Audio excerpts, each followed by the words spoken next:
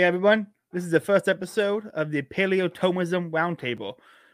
Tonight we got a Narco Catholic, he's returning, and we got Bo. I got this. Hold on, give it time. Volkov's Behemoth. Did I get that right? Yeah, good enough. Close enough, I think. Close enough. It's good enough. Okay. How you guys doing? Can't complain. How are you, Caleb? I'm doing good. I'm doing great.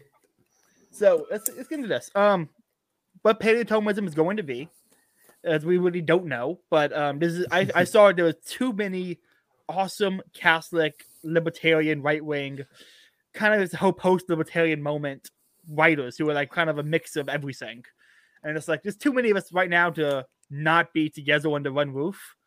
And I love the Christian Libertarian Institute. I go to a lot. They are very reformed in their theology and everything they do. And I wanted something out there for a little bit less reformed, more traditional. So I got some guys together. The name is temporary. We might go Paleo-Thomism because we're both, that's a right wing thing. We might go Austro-Thomism because the Austrian libertarian thing. Don't know what we're going to call it yet, but as it stands, Paleo-Thomism. Let's start with you, Eincast. Tell us a little bit about yourself. What's your libertarian intellectual origin story? Yeah, so I guess on the libertarian end, probably really got started in right around the 2012 presidential campaign. Was sort of aware of some libertarian thought before then, but really at that point didn't have much of a home politically. Had grown up fairly conservative household, conservative, state. And then sort of got, fell into the whole Ron Paul movement, started reading, and didn't really stop. So went from Ron Paul to Lew Rockwell, von Mises, Rothbard, and then just on and on and on in that vein.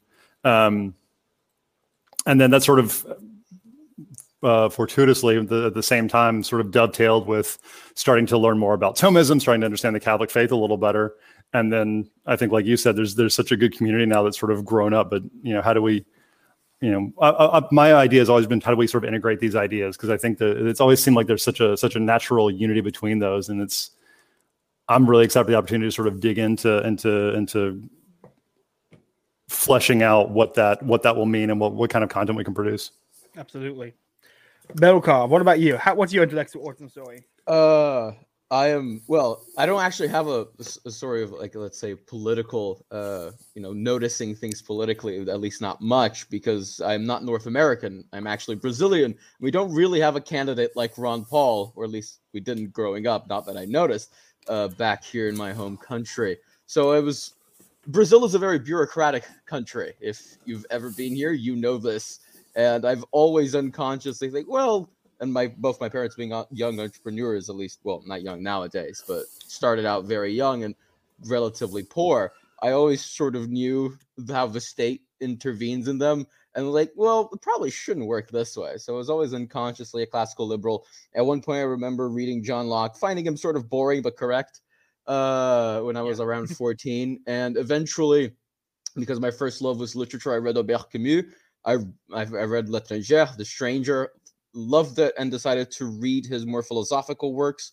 That set me in a certain trajectory of reading existentialism and then reading more political philosophy. Eventually, I sort of wanted to read more exact moral philosophy, because if you read the existentialists, there's sort of play very loose with where is the locus of ethics in man and where it is and how to derive and how to get at truths. And this was about the same time that I started enjoying more formal and symbolic logic. So I thought it was only natural. So I started reading people like Peter Geach and Henry Veitch and Murray Rothbard. Murray Rothbard, I heard of a recommendation from a friend who is an ANCAP. He sort of just recommended these people to me because I was thinking of studying economics. And eventually I got where I am today by reading those people and reading more and more. I think I only got through Ayn Rand last year, but I quite enjoyed her as well. She was very, very interesting and I quite like her exposition of virtue ethics, especially.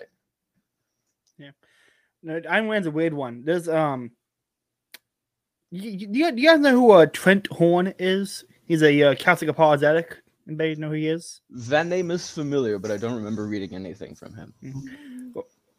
On Catholic, what about you? No, I can't say I'm particularly familiar with him now. Well, he's a really, really good Catholic apologist. Probably the best living debater in the Catholic area, in the Catholic school of people. Mm-hmm. He actually might be coming on a podcast this year, which is exciting. But he had a quote because he wrote a book called "Can a Catholic Be a Socialist?" Short answer: no. And he had a line in the book, a line about Ayn Rand. Is that Ayn Rand said, "About your selflessness. You know, you have to love yourself before you can love other people." Mm-hmm. And Jesus said, "Well, love thyself as you love thy neighbor, your neighbor as thyself," which means you have to love yourself before you can love your neighbor. And so, see, reads the truth as Jesus proclaimed, true reason alone. And in fact, I heard someone who was Catholic actually defend a point from Rand and say it was good. Was like, oh, this guy, he's not just a staple apologist. He's going to quote what the Catechism says, independent, regardless of what it says. He's an actual intellect. What's what I'm looking for? Intellect? No. Drawing a blank. Intellectual. There it is. But let's go to the website. I want to kind of do a little tour of how the website works, what it looks like, the team kind of thing. Say a stream. Can y'all read that? Is that clear?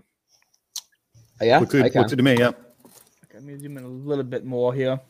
Okay. Welcome to Paleotomism. Paleotomism, the intersection of three strong traditions: paleoconservatism, paleolibertarian, and scholasticism. Everyone goes there. This is granted. The website's only been up for like a day, so anything on here can change. If you have any disagreements about how things are phrased, this is a group effort. So let's try to, the team here at Paleotomism. Due to the current climate and increase in cancer culture, many of us here at Paleotomism have decided to remain anonymous. Caleb Brown, founder of Paleotomism. I need a title, and I'm like, this is my idea. I'm gonna steal that. Caleb was a convert to Catholicism, coming from Pentecostal background. After reading some requirements, he knew he had to become Catholic. Along the way, he discovered Murray Rothbard became an anarchist. Though he no longer identifies as one, he respects the libertarian anarchist tradition. Eincass. You know, read yours? Yeah, sure. So, Eincath, physicist by training, philosopher and anarchist by passion, husband and father of very soon to be two. There was some debate about whether I'd make it here today or not because my wife is due imminently. But fortunately, she's, we're holding on for a couple more days. So our second son is kind enough to wait for the podcast before he decides to show up. What a gentleman. Yeah. We got if anyone wants to take a start up announcing it, I'll let you take the first shot. George, I guess. I don't know. I'll be honest. Like, what's the? It's like the spelling bee. What's the language of origin? Can you use it in a sentence? This is just my ignorance. But what is this? Like, what language is this from? Apparently, this is a Italian Zinwell. I think I read a little Italian? bit. That's it. Wow. Maybe not Italian. No, what? Hold on. Let's click this. We have the internet. We can figure this out. Yeah, we got a Substack. Let's just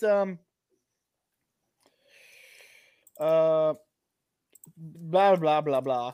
Popularly known as Scanberg, was one of the most successful military leaders of medieval Europe, leading an army of 10,000 Albanian Slavs and Greeks against the invading Ottoman Empire. He said, okay, so it's Eastern Europe. It's European. It's certainly Eastern Europe. Yeah, it's something.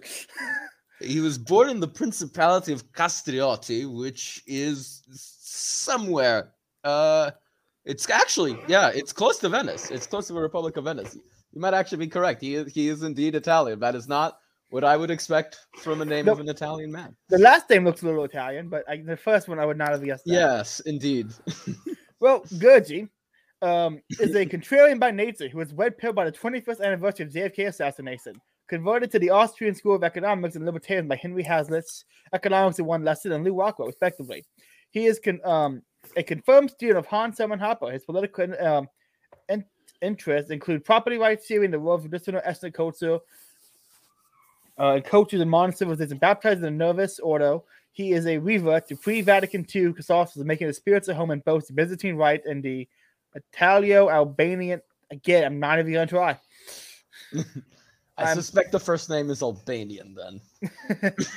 Yeah. He's a cool dude. I've been watching him on Twitter multiple times. He is a really fun dude. he's busy tonight, and so he might pop in, he might not, but I am looking forward to see what he brings to the table. And then last but not least, we got you take it, man. Bulgakos Behemoth. So I'm a Catholic university student studying both economics and philosophy. I'm instinctively conservative but drawn to radical thought. I am both a Christian absurdist and a medieval anarchist, a label I am blatantly stealing from Radlib, also known as Stephen Carson on Twitter. Nice. Link to the Twitter page for the... That's not the right Twitter page. I'm going to have to go back and fix that. I've never made a website before, so this is a brand new experience for me. We learn as we go. That's right. And I will say, all credit and all errors go to Caleb for putting in the work on the website. So if you like anything, thank Caleb. If you hate anything, blame Caleb. That's right. Yes, indeed. Here's the first page. The podcast, Faith, Liberty, and Praxis, the flagship podcast of Paleotomism, dedicated for book clubs, Bible studies, and philosophical conversation. And this was a link to the YouTube page. This would be a link to the Spotify. That might be backwards. I didn't test any of these things out, by the way. We'll test them out eventually, or people will test them out and complain to us eventually. That's right. One or the other. The Paleotomism Roundtable, the monthly roundtable from History of Paleotomism. So I used a lot of Notre Dame, because if you guys pay attention, if you heard recently, they are going to be rebuilding Notre Dame after the fire, and it's going to be a monstrosity. It's going to be multiple religion inclusive with a emphasis on climate change and environmentalism. Man, I'm hoping those are just rumors, because I've been to Notre Dame once and it was so beautiful. I hope it's just rumors, but I wouldn't be shocked. So the point of the is that there is a great history and great tradition in paleo-libertarianism, scholasticism, and paleo-conservatism that all is kind of being wiped away by modern conservatives, modern libertarians, and modern Catholics. Mm-hmm. And so this is a callback to a greater time, and hopefully we can do something, if only a little, to play a role and make sure it doesn't happen. Then we got Ironcast Substack. This is the anarcho-Catholic newsletter by Anarchism by the Way of Aquinas. Anarcho-Catholic, link to the Substack, typewriter for the photo. And then, same thing from earlier. Oh, all the pictures linked to you guys' Twitter accounts. Mm-hmm. So if you want to, people where you go, you can use the website. And then Guernsey Substack.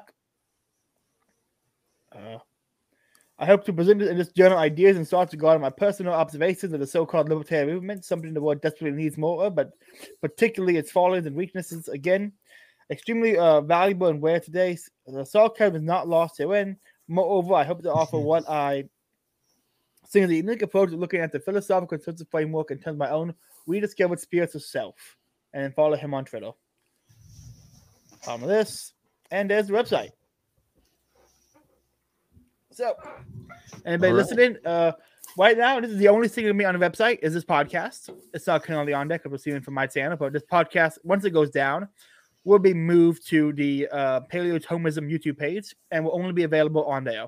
Until we get that subscriber count up, we're going to be doing from here probably and then uploading later to there. Mm-hmm. Perfect. Thank you, Eric Novak. Never made a website before. Time for a Squarespace sponsorship. This one's looking pretty sleek. Thank you. Alemo, who the fuck is Eric? Eric, I don't know. Okay, but so we kind of got on the table about history. People listening to this probably know who I am, because this is my YouTube channel. So with that, I want to ask you, Belkov. You're Catholic, obviously, but was your family Catholic, or did you revert, convert? What's the Catholic story there? My family is Catholic, or at least what my father did leave Catholicism, unfortunately, when I think I was about 10 years old. Actually, probably before that, but officially when I was about 10. My mother is still Catholic to this day, and the rest of my family is Catholic. Unfortunately, my grandparents, both families, except my grandmother's, both died before I could meet them, but they were both Catholic as well. So I was raised in essentially like a very standard Novus Ordo Vatican II sort of deal.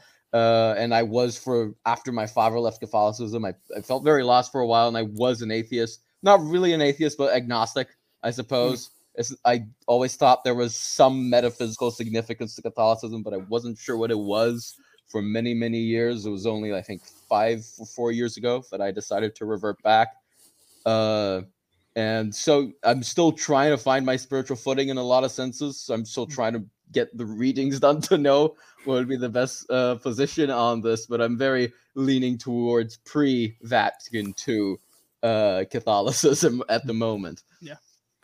Nice. If you don't mind me jumping in a little bit, because I wanted to ask Bulgakov. So Brazil's still nominally mostly Catholic. Is that correct? Yeah. I don't know if it's certainly mostly Christian, very, very Christian. But Catholic at this point, there are many, many Catholic churches, but it's much easier to find someone who's sort of evangelical nowadays if you just go around walking in the streets. But It is nominally mostly Catholic. Yeah, most of the people I interact with just on the streets daily are usually evangelicals. They're either evangelicals or Catholics. I don't see any. I have not met any Lutherans in Brazil. I will tell you that much, for example. I might need to move. Well, no, I'm very curious because there's for better or for worse, I think this sort of Latin American style Catholicism is its own sort of distinct thing in a way, because you still have you still have a like you said, a lot of people that are still nominally Catholic or evangelical, which you certainly don't see in Europe anymore, really anywhere. Maybe in the East, and it certainly looks very different in the U.S. or in North America. So I'm very curious, because I think you've got just culturally a very different approach to the faith than Caleb or I will. So I'm very curious to see what. And again, I mean, I don't know if you've been a lot of other places and gotten to see that, but I'm very curious about what Catholicism looks like culturally in a place like Brazil. Yeah, no, because I have a lot of cousins in the United States. That's why my English is not terrible, in fact. So, and they visited some years they visited, other years we visited them. And so I have some idea of what Catholicism looks like in the United States. I have a very faint idea of it in Canada because I've stayed there for a few months, and a very distant picture from accounts of what it is in Europe. But it certainly feels very different because, I don't know, there's a certain culture of evangelism, or a certain evangelical culture here among Christians, among even sort of Catholics in particular. I never really see sectarian infighting, or not. Well, I don't know if it would be called infighting, but fighting between different sects, between evangelicals and Catholics. I don't really see it. There's some Baptists as well, but they never really address each other, which is interesting. On Twitter, that's all I see between the American Christians, which I find sort of funny at this point, because I have a lot of Protestant followers, and every other tweet from them that comes across my timeline is dunking on the Roman Pontiff or something like that. So a lot of love for them, but it's sort of funny to me. You don't really get that from. In fact, we're sort of from the evangelicals I talk to. There's sort of a very deep respect for the Pope. It's just that they don't really take him as they almost take him as a pontiff of sorts. But let's just say that most of the Christians in my country aren't exactly reading theology books. I'll put it like that. They go to their church, they have they do mass, they are very very faithful, but they're not exactly reading Aquinas and trying to debate the different merits of Calvinism versus Lutheranism versus Catholicism. That's an interesting point, though. It's like, there's one thing I noticed in the Orthodox Church, because I have a lot of friends who are Orthodox. I have more friends who are Orthodox than are Catholic. It's very what's the word? Scott Hahn described it this way. It was ethnic. It's like there's Greek, there's Russian, there's Eastern. It's very ethnic instead of universal. And you would go there, and you're never gonna, because of the ethnic differences, you're never gonna fully feel attached. And Catholicism doesn't have that in the same extent, minus the split really between the Latin style and the I'm gonna say European Western and the Anglo Catholic, pretty much. Anglo was a Latin Catholic. Funnily enough, the one time I experienced two observations actually. But one time I experienced a something approximating this in Catholicism was when I was in Canada for a few months, and my Chinese Canadian friend invited me to a church, and I was the only non-Chinese there, essentially, which was an interesting experience, but very, very pleasant. They were very warm to me. And the second thing is, I know no Orthodoxes in Brazil. I have never met one here, which is very interesting. Actually, that's probably one of the ways that our experience is different. I basically no idea what orthodoxy is from day to day. I have no personal interactions. I literally just have book learning on it. That's it. I'm curious. You want to add? Oh, go ahead. I'm curious, because I don't personally. I'm not sure if I know anyone in my vicinity that's Orthodox. Is this mostly online? Because, like you said, it seems to be very, I think, regional or ethnic. So I don't. I'm surprised that there's much of the Orthodox Church outside of those countries where they're dominant. Are these people that you know that are in these places? Or I know most of them online, but there is an Eastern Orthodox in my not my city, but next to the city near the city where I live. I always thought it was a Jewish building, actually, because I didn't know anything. Do I find out what Eastern Orthodox was? I went and said, like, oh, that's a synagogue. It has the dome building, you know. I saw the dome. I assumed it was something else.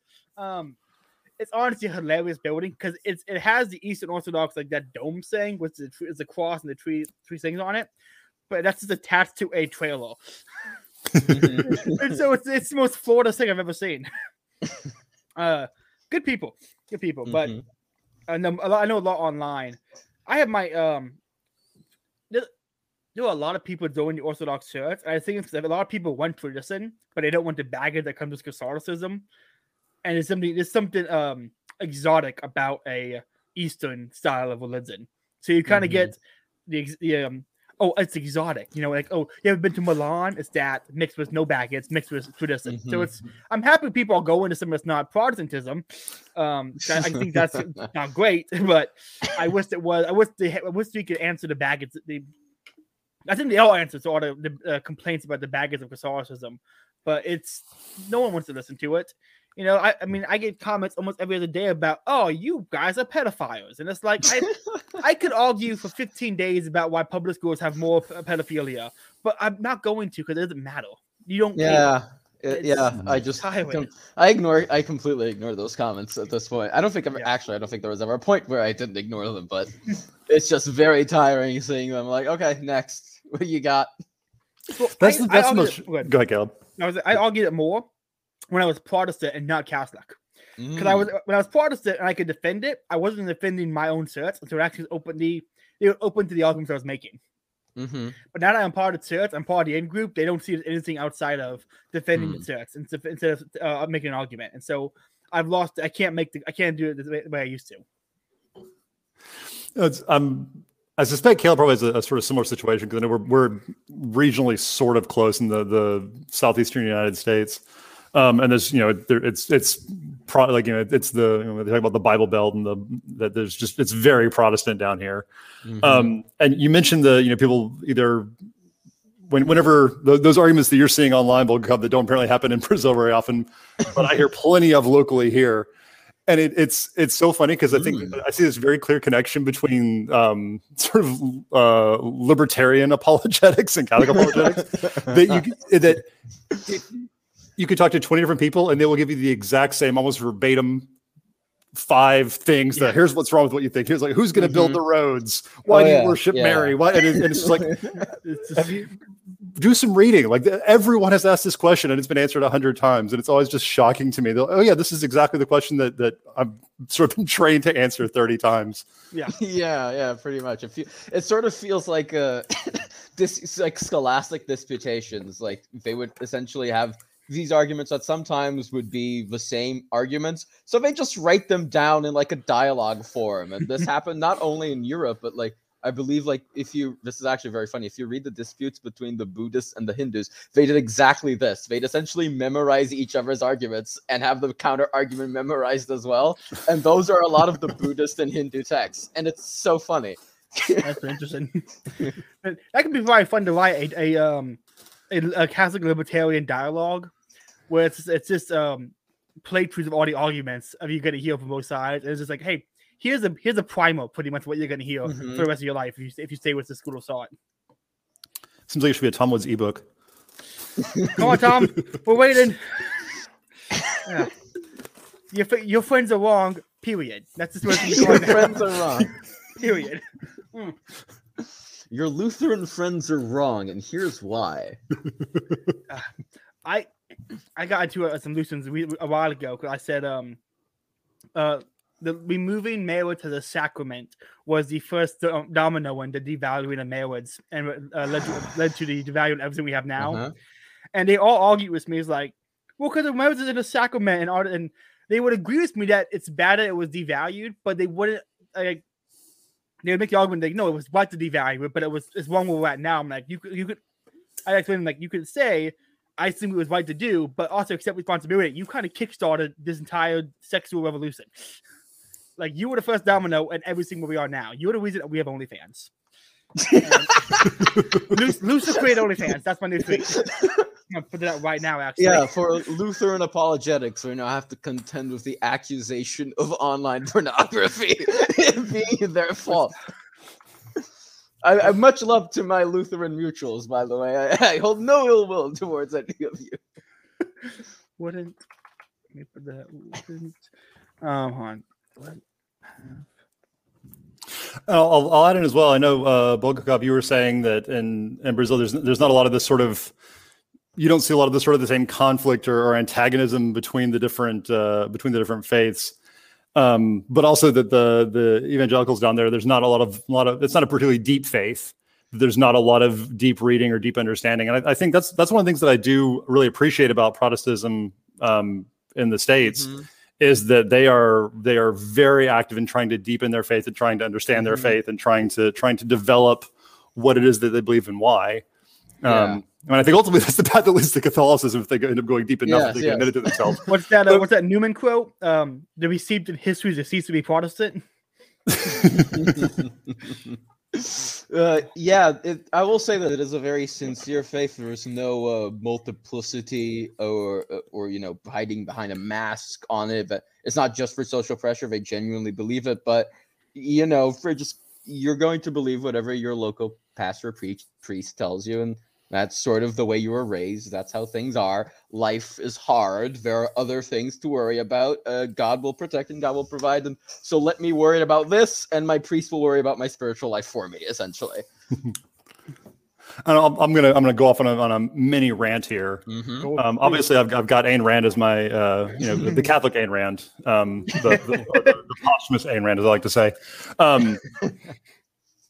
But I think one of the things that I thought was that she did really well, her critique of religion, I think really gets at the heart of what you were just mentioning, Bulgakov, is this sort of this blind faith. Yes. That really is this sort of just this naked superstition in a sense. And without the deeper understanding that most Catholics don't realize that the faith has, but that is there, that you have to ground these things in reason. That I think her critique of all these other religions is spot on. She didn't appreciate the reason that's the building block of the Catholic faith, but the fact that I think she did an excellent job of sort of critiquing exactly that kind of, like you said, very very honest and legitimate faith, but one that is missing some critical aspect of our human capacity for reason.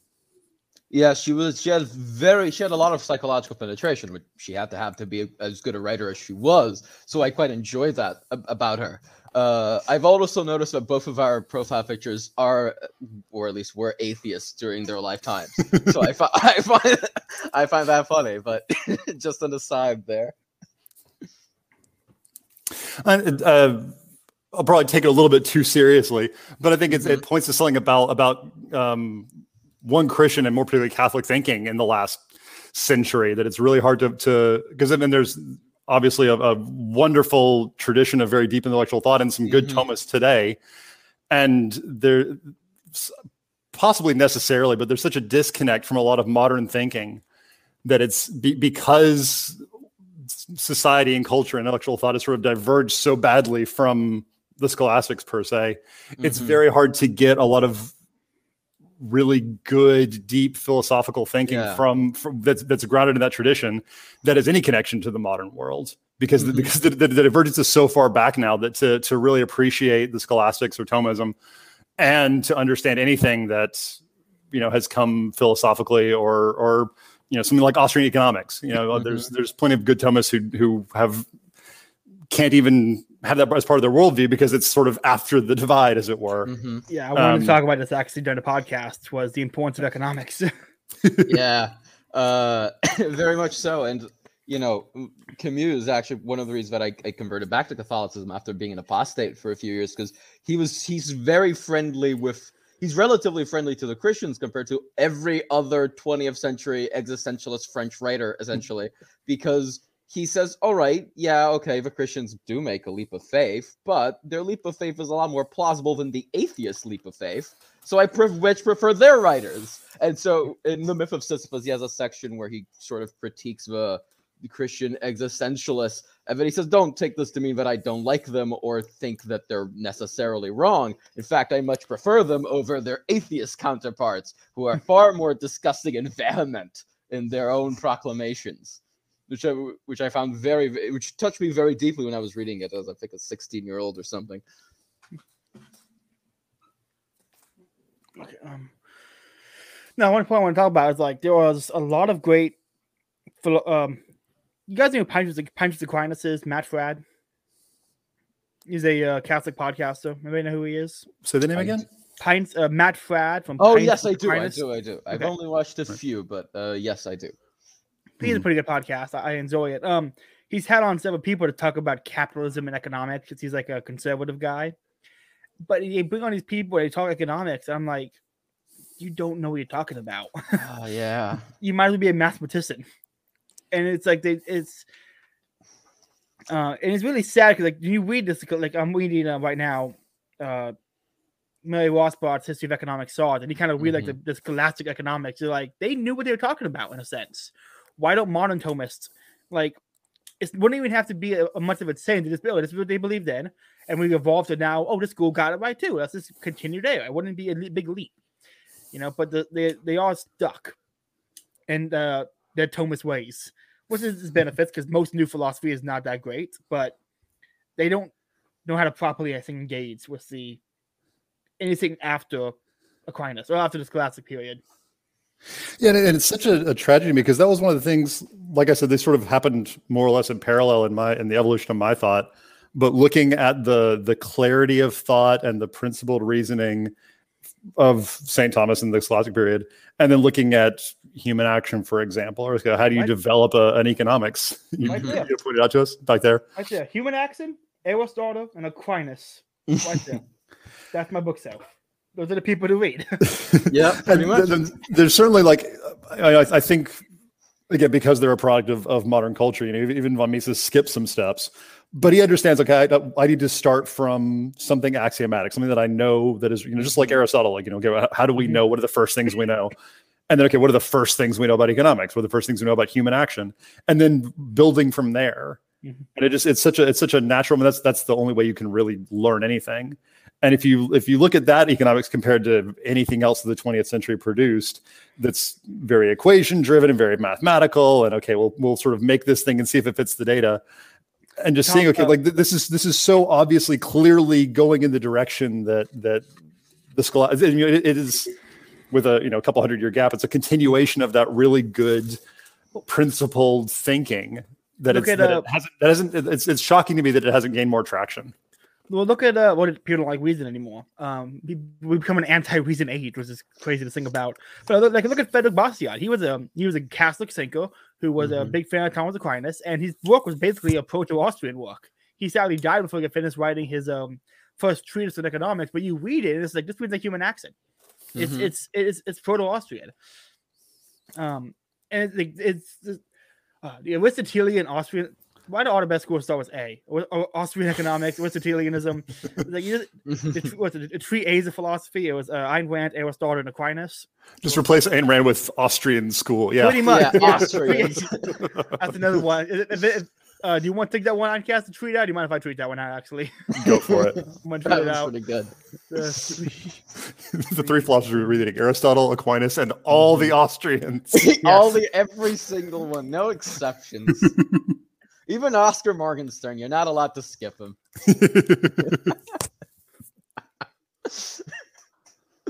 Which means you're going to read a very boring book on game theory. Welcome to the club. On that point about on modern econ being this math and stuff, Thomas De Lorenzo has this great story.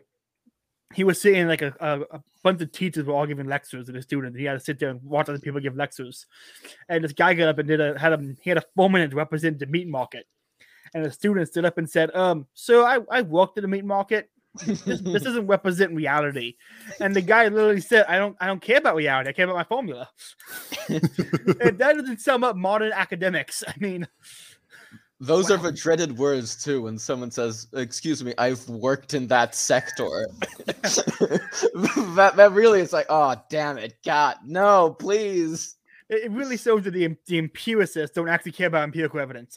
Yeah, but I actually think Hoppe's right about a lot of stuff, but he's especially right about the positivist sort of taking over. Well, all the Austrians are right, but I think Hoppe explains it better than most others, where it's sort of taken over the at least thinking about sciences, because even someone like Henry Veitch, who is an excellent ethicist, I'd say, I love his book A Rational Man, and his more academic work for a new ontology of morals is also excellent, and he takes account of every single modern development from the existentialists to the utilitarians. What's that book called?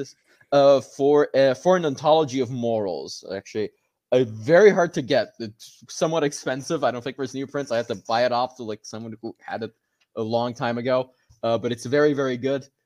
And when he talks about, he was actually friends with Murray Rothbard too, personally. But when he talks about economics in his other book, Human Rights, Fact or Fancy, he sort of just says it's completely empirical. You know, it's like, no, morality is a priori, and we can sort of, with these principles, deduce things from them. But science, no, it's completely empirical, and this is, so we can't know for certain that anarchism will work out. He's read Hayek, he's read Rothbard, he knows the basic arguments for it, but he essentially completely rejects the a priorism of Austrian economics when you apply it to a science of, I guess, action in a material world where it isn't morality. There's sort of this divide that I think a lot of very good philosophers and very good thinkers just sort of have in their mind, where it's like, no, this can't be a priori. They see the need for methodological dualism between science, between different fields. The thing is, the Austrians include economics in the a priori instead of the a posteriori camp. What's the one thing I love about I'm reading Mises' book Socialism, and I like that he doesn't call it like a philosophical inquiry or an economic inquiry. He just calls it scientific inquiry. Like he's considering what he's doing science. At the time, and in a sense, it is a true sense of science. It is, you lay it out, you investigate, you go from there. And it's fun to read someone who actually like has a view of science is not this modern empiricist nonsense. Yeah, I'm going to hate science, and I hate that I hate science. I hate most scientists. It's just I talk to these people. I'm like, just put the fuck up, please. Every week or so, I see at least one take from someone I quite like saying, maybe Pol Pot was right about the intellectuals. maybe he had a point there. I'll admit my biases. I have a pretty significant science background, and I mean, agree completely with what you're saying. But it drives me crazy because I think this is something that, at least in sort of my thinking about things, are sort of gone wrong, which I suspect in the coming weeks and months we'll probably get into in some depth. But it really is this failure to properly understand science, because science works. Science is doing great things. Scientific minds are doing great things. We're talking in this podcast right now because someone, probably in a confused way, but in using their formulas, understood something about how electricity works, how light works, all these sorts of things, but that they've completely lost any understanding of the ground reality that creates that makes these things true. Is they write down a formula, say the formula checks out, it works, so the formula is what reality is. And it drives me absolutely crazy because you have this beautiful thing, this amazing accomplishment, especially the last several hundred years of this scientific revolution and all the incredible things that have come from it, and just the inability to Caleb called it nonsense, and that's exactly what it is. It's completely separated from sense reality, and I think it's been to the detriment of science and of culture overall. Oh yes, very very much so. It's a very unfortunate thing because science really is, it's one of the greatest achievements of mankind to be able to reason and to implement that reason in technical aspects of their life to make their life better and to better cohabit and coexist with their fellow man. It's something incredible, and to the point where we're like, nah, I hate scientists. All my homies hate scientists. It's very sad. I spent a week. I've been reading Suicide West by Burnham, and I'm like, I kind of get the liberal syndrome, the liberal framework. I'm like, I'm gonna go back and watch the normies. I'm gonna watch Lex Friedman, Brett Weinstein, Eric Weinstein, Sam Harris. I'm gonna watch Jordan Peterson, Ben Spiller. I spent a week watching the normies again. Everyone who exists, the radicals in the liberal framework. Yeah, the radicals, quote unquote. Dude, I'm reading Carlyle, and I'm like, you think Shapiro's a radical? Jesus, you don't know anything. I remember reading Robert Filmer while I was still mostly listening to normie podcasts. That was a very interesting experience. I bet. And it's like one of the things. Eric Weinstein was on a podcast, and Eric Weinstein to me is a modern day Pythagoras. That's good and bad. It's like upsides and downsides of that. And his entire thing is like, it's time to leave the planet. It's time to leave. We got to go to a new planet. We've won our course here. We can't grow anymore. We got to leave. And it's like, do you know why we went our course? What's the problem? What's causing all these problems? They need us to leave. I don't know. Well, we got to leave. It's like, so you want to go somewhere new and just start over until we get right back to where we were in a couple of thousand years and then do it again. Just keep moving planets, never changing anything. And that's your solution. The liberal framework is the only framework that can work. We just gotta try to get somewhere else. It's like, what are you talking about, man? You don't want to fix it. You still try again somewhere new without changing anything. That's nonsense. That was Brett Weinstein. You said who was that? Eric Weinstein. Eric. Sorry. Oh, yeah. Eric. No, Yeah, Brett's actually his evolutionary biology stuff is actually pretty interesting. Yeah, no, I quite like when he's talking about biology. I'll be completely honest. He's actually very interesting. He and his wife are both very interesting. I'm gonna get their book, the Hunter-Gatherer Guide to the 21st Century or something. It's gonna be a fun read. That's one thing. I guess actually what reason I became started going down the Catholic route is I listened to him. And I'm like, okay, evolution biology is real. Evolution must exist. It makes no sense for it not to exist. Mm-hmm. And then I was told we can't be a Christian and believe in evolution. I'm like, well, that seems stupid and wrong. I mean, Catholics can do it. So I kind of found out so Catholics have I believe in Nice construction evolution, which is compatible with Catholicism. And that's where I'm like, oh, so what else Catholics got right? Oh, well, who's this guy Aquinas? And it's like, oh, it's just downhill from there. We're just following the road to, Rome. Yeah, and rehashing sort of the same point, the reason that the Catholic faith sort of allows these things is that it's okay. Well, we're gonna start with reason. There needs to be a leap of faith, but it needs to be, we're jumping from somewhere, right? Mm-hmm. We need so any kind of new understanding or any new good science, an actual not just an equationally based science, but a real understanding of the world.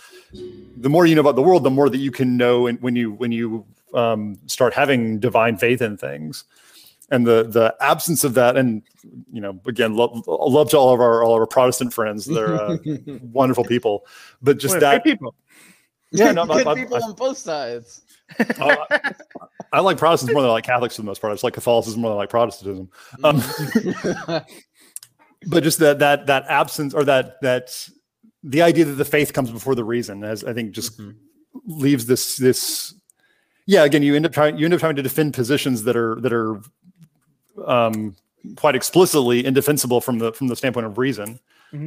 Mm-hmm. Yeah, as much as I admire Augustine and love him very, very dearly, the doctrine of faith, seeking understanding, does leave a bit to be desired, which I think is, Aquinas sort of corrected that as far as I care.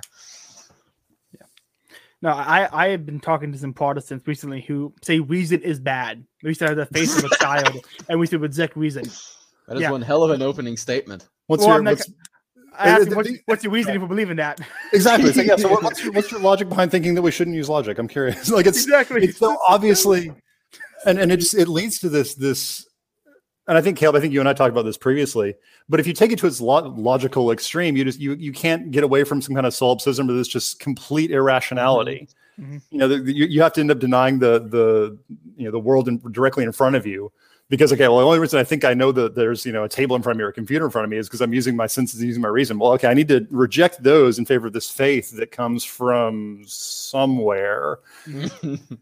Yeah.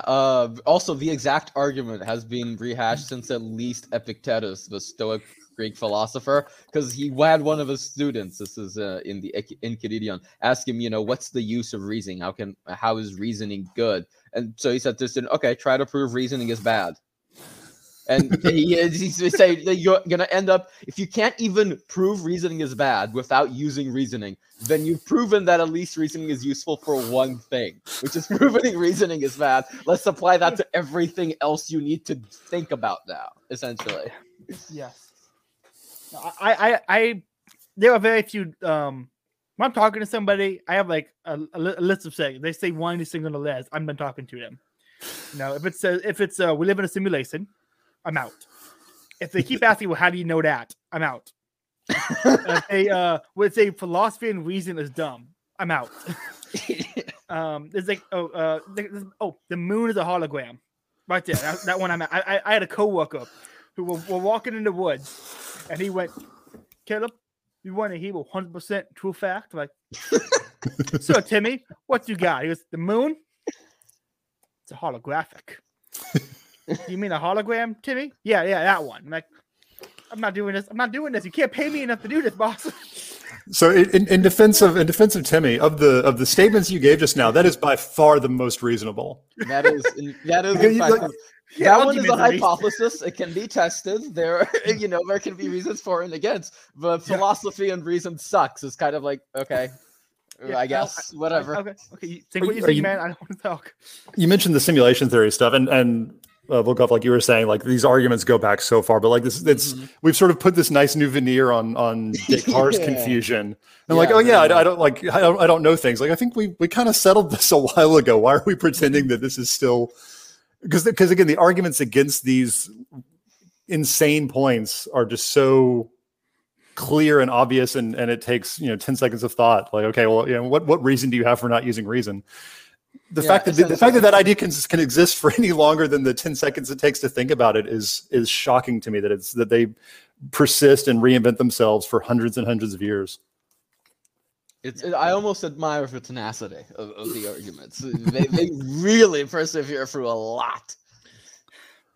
No, my hope, the reason I hate the simulation one so much, I think, is that simulations have code, they have laws, and it's like my observation on reality around us is based on, I say, laws of physics or laws of reality or natural law. Okay, now it's based on code. What I'm saying is still based on what I'm seeing around me. So what I'm saying is true for the reality we are in. That does not. I don't get it. It's saying anything. It's even deeper than that, though, because like we were talking about with the sort of equational nature of modern science. Okay, you write down an equation and you think that's reality. Code isn't a thing. Code is a series of symbols that I understand represent something. Yeah. Physical laws exist. Physical laws do things. Gravity works. It's not, this. You don't have a differential equation that dictates where the thing is at some time. Gravity just happens and we describe it, right? Mm-hmm. Code can't be reality. Code can only describe reality. Code can be a symbolic thing that my mind can kind of comprehend. That it's so confused about what even. I mean, it's at heart. If you're saying things like this, you don't understand what that existence is. Yeah, no. And it's a fundamental error. Go ahead. The basic argument, I think, is a language can only develop if we can refer to things outside of ourselves. And coding is a language. In fact, we call different styles of coding different languages. I don't know if style is not the right word, but my vocabulary is very short today. Different styles of code or different languages. They need to have something to refer to even communicate anything meaningful. They cannot be ultimate a system of symbols which refer something to something which does not exist, not even in the imagination of anyone, cannot be ultimate reality. Y'all, I'm having a blast. This is great. So Right, getting us back a little bit on track, because I'm curious about this, Caleb. I know you said you're probably among us the sort of newest to Catholicism, and I know, Less than a year. yeah. So in the last month or so, you got to go to your first traditional mass. I want to hear about that experience. What you thought of that? Because unfortunately, there's not one offered anywhere close to me, or that's the only thing I would ever attend. Because I have such a respect for it. But I'm really curious what you, as getting to do it this first time, what your impressions were and how you enjoyed it. With me biasing telling you that you need to like it, or I'm going to be upset. But go ahead. No, first let me say a screen real quick because I want to show you where I went for this first mass because it was let me get it up here.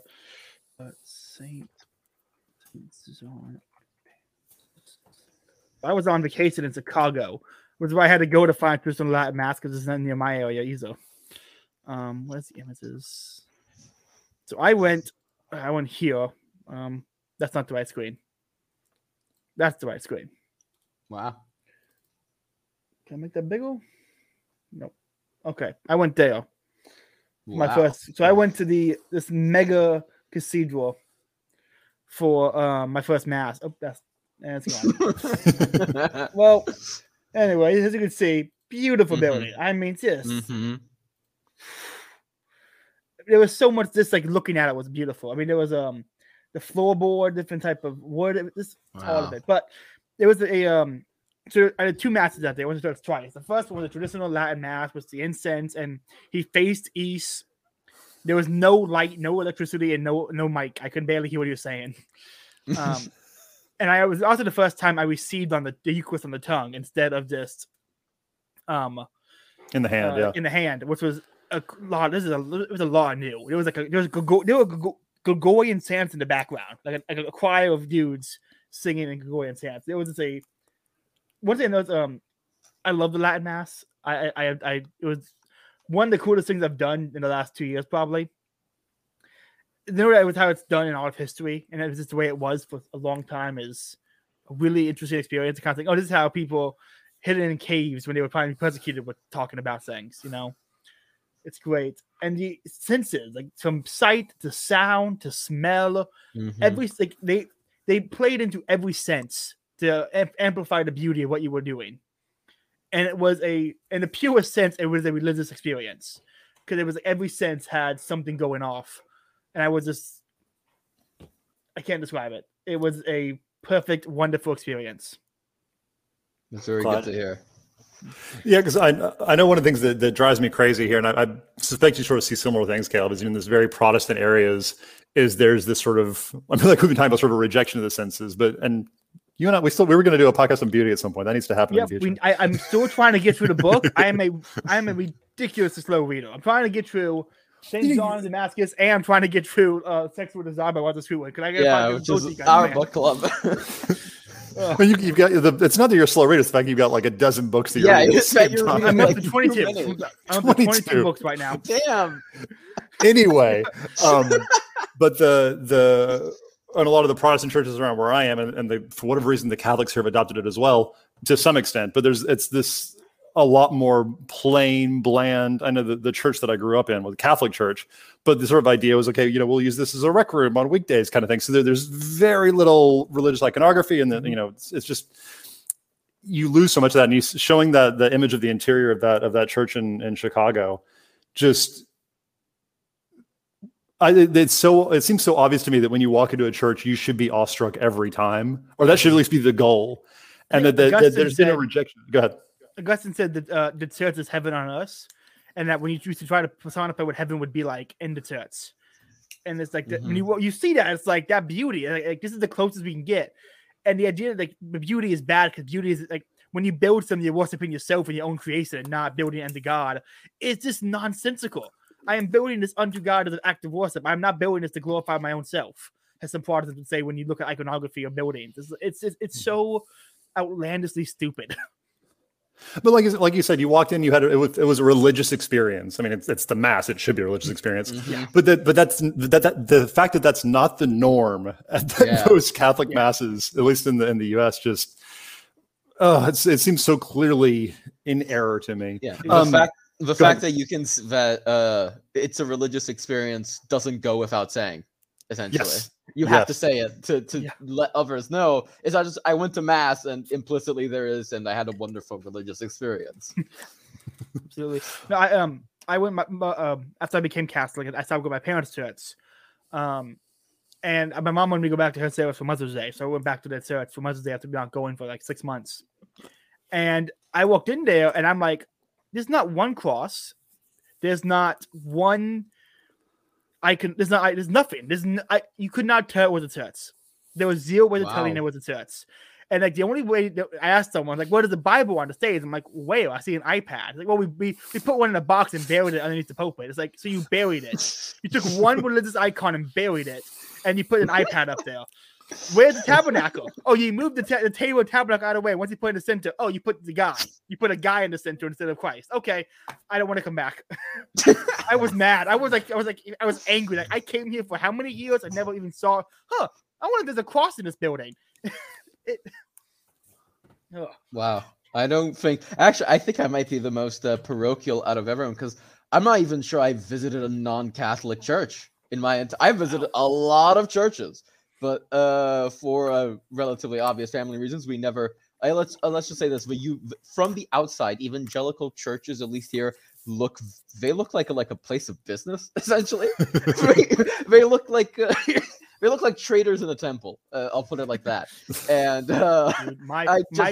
there's no reason, like, you know, if I saw a very beautiful church, I wouldn't care. If I went to Russia, I would love to visit, many Eastern Orthodox churches. They look amazing. I just haven't had the opportunity. But whenever I go to Europe, I go to old Catholic churches. Whenever I go to Italy or France or Portugal, in Brazil, I've only been. All the weddings I've been to are in Catholic churches. Whenever I go to church, it is a Catholic church. So I'm actually the most parochial out of everyone. This is very shocking to me. Dude, my dad jokingly said, I said, I want you guys to come with me to church on Christmas for Christ Mass. Mm-hmm. And they said, my dad jokingly said, I'm not going to go to no Antichrist church. I said, your lobby has a Starbucks in it.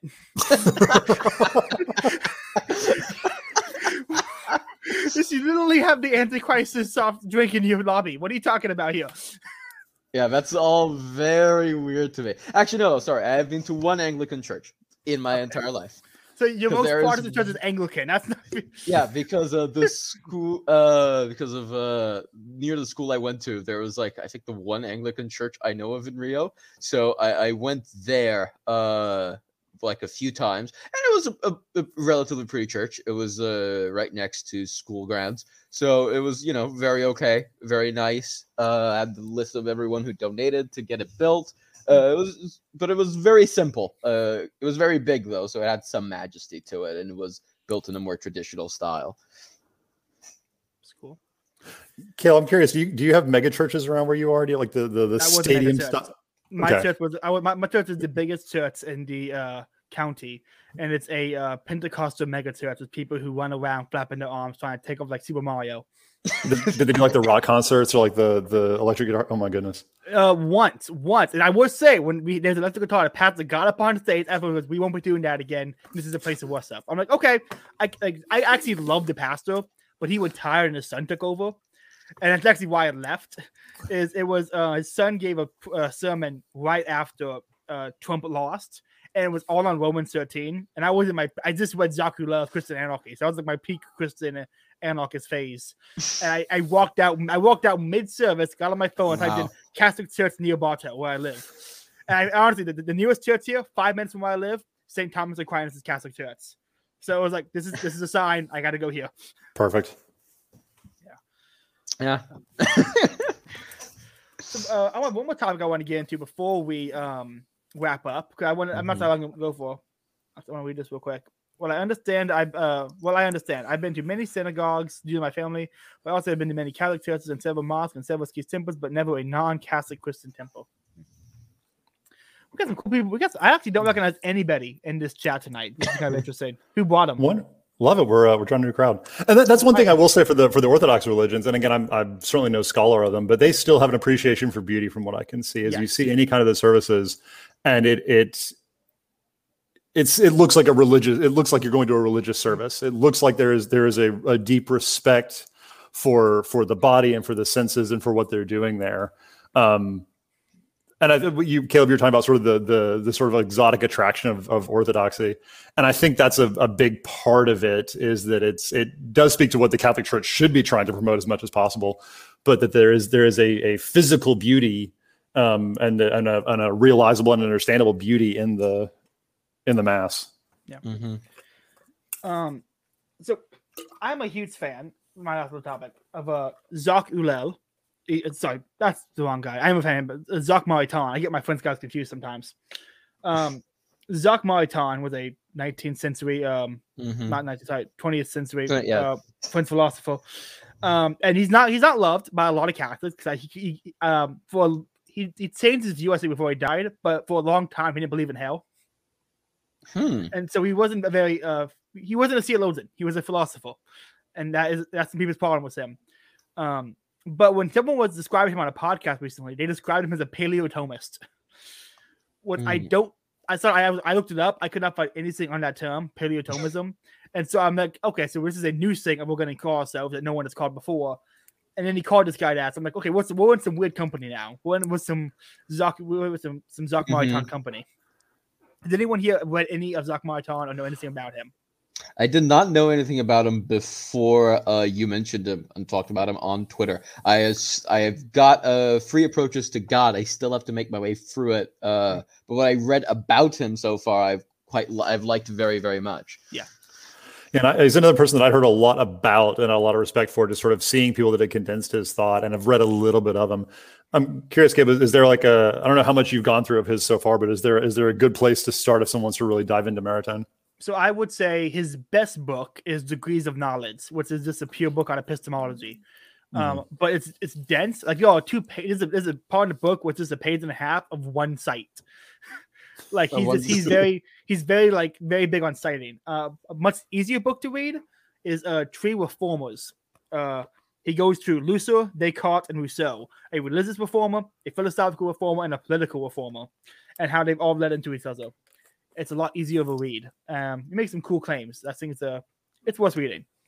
And the last one would be Art and Beauty or Art and Scholasticism? Basically, he wrote a scholastic breakdown of art and objective beauty, which is up our alley for when we do St. John Damascus's on Divine Images. But he wrote like 87 books. Wow, I did not know that. And they compiled his lectures. And they've compiled his lectures into other books. So he's had more books since he died. So it's like there's a lot to he wrote about the specialization of academics and why it's going to lead to the destruction of everything. And why it's like, yay wrong. Wrong. A man after my own heart. So okay, but last thing. If you could recommend two books and a philosopher people to research, who would you say if people need to go read and the books they need to read? People listening to this, Catholics who want to kind of get into let me clarify this. One book for people who want to understand Catholicism, and one book for people who want to understand your politics. What books would you pick?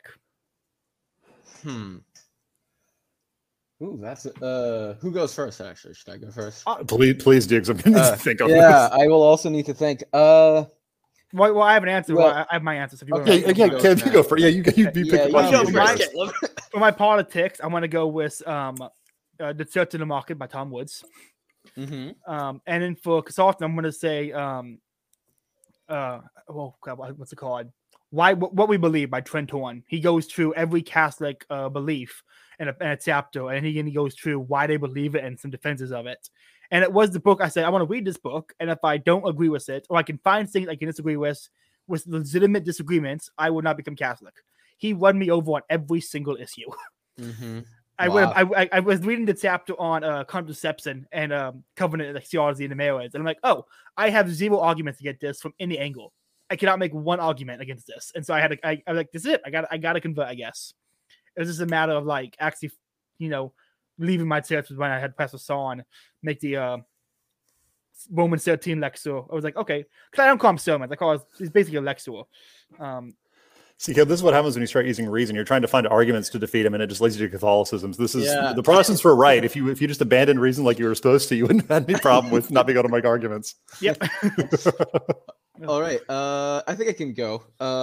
Well, Yeah. I think it'd be sort of cheating to say the Summa for Catholicism. So I will not do that, but I was tempted. Instead, I'll go with, weirdly enough, Peter Geach's The Virtues, where he goes through, it's a series of lectures of his where he goes through the cardinal virtues of, I believe, courage, wisdom, temperance, and I forget the other one. But most importantly, and he begins with the 3 theological virtues, which is hope, charity, and I believe it's love, or I may be wrong. I think no, you're hope, right, love, yes. and faith. Hope, love, and faith. Sorry, Or hope, charity. I think charity and love he uses in. Charity's in there, but yeah.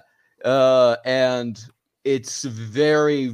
He's sort of, it's a lot more complex than it seems at first, because he makes also arguments for the plausibility of a belief in God. He doesn't make arguments for proof of God, but one of the more interesting arguments, for example, is imagine you're in a prison and someone sends you a note saying you're unjustly in prison. Someone sends you a note from the outside world saying, I can get you out. Now, you don't know who this person is, but it is rational to believe that there is someone on the outside working to release you from this prison.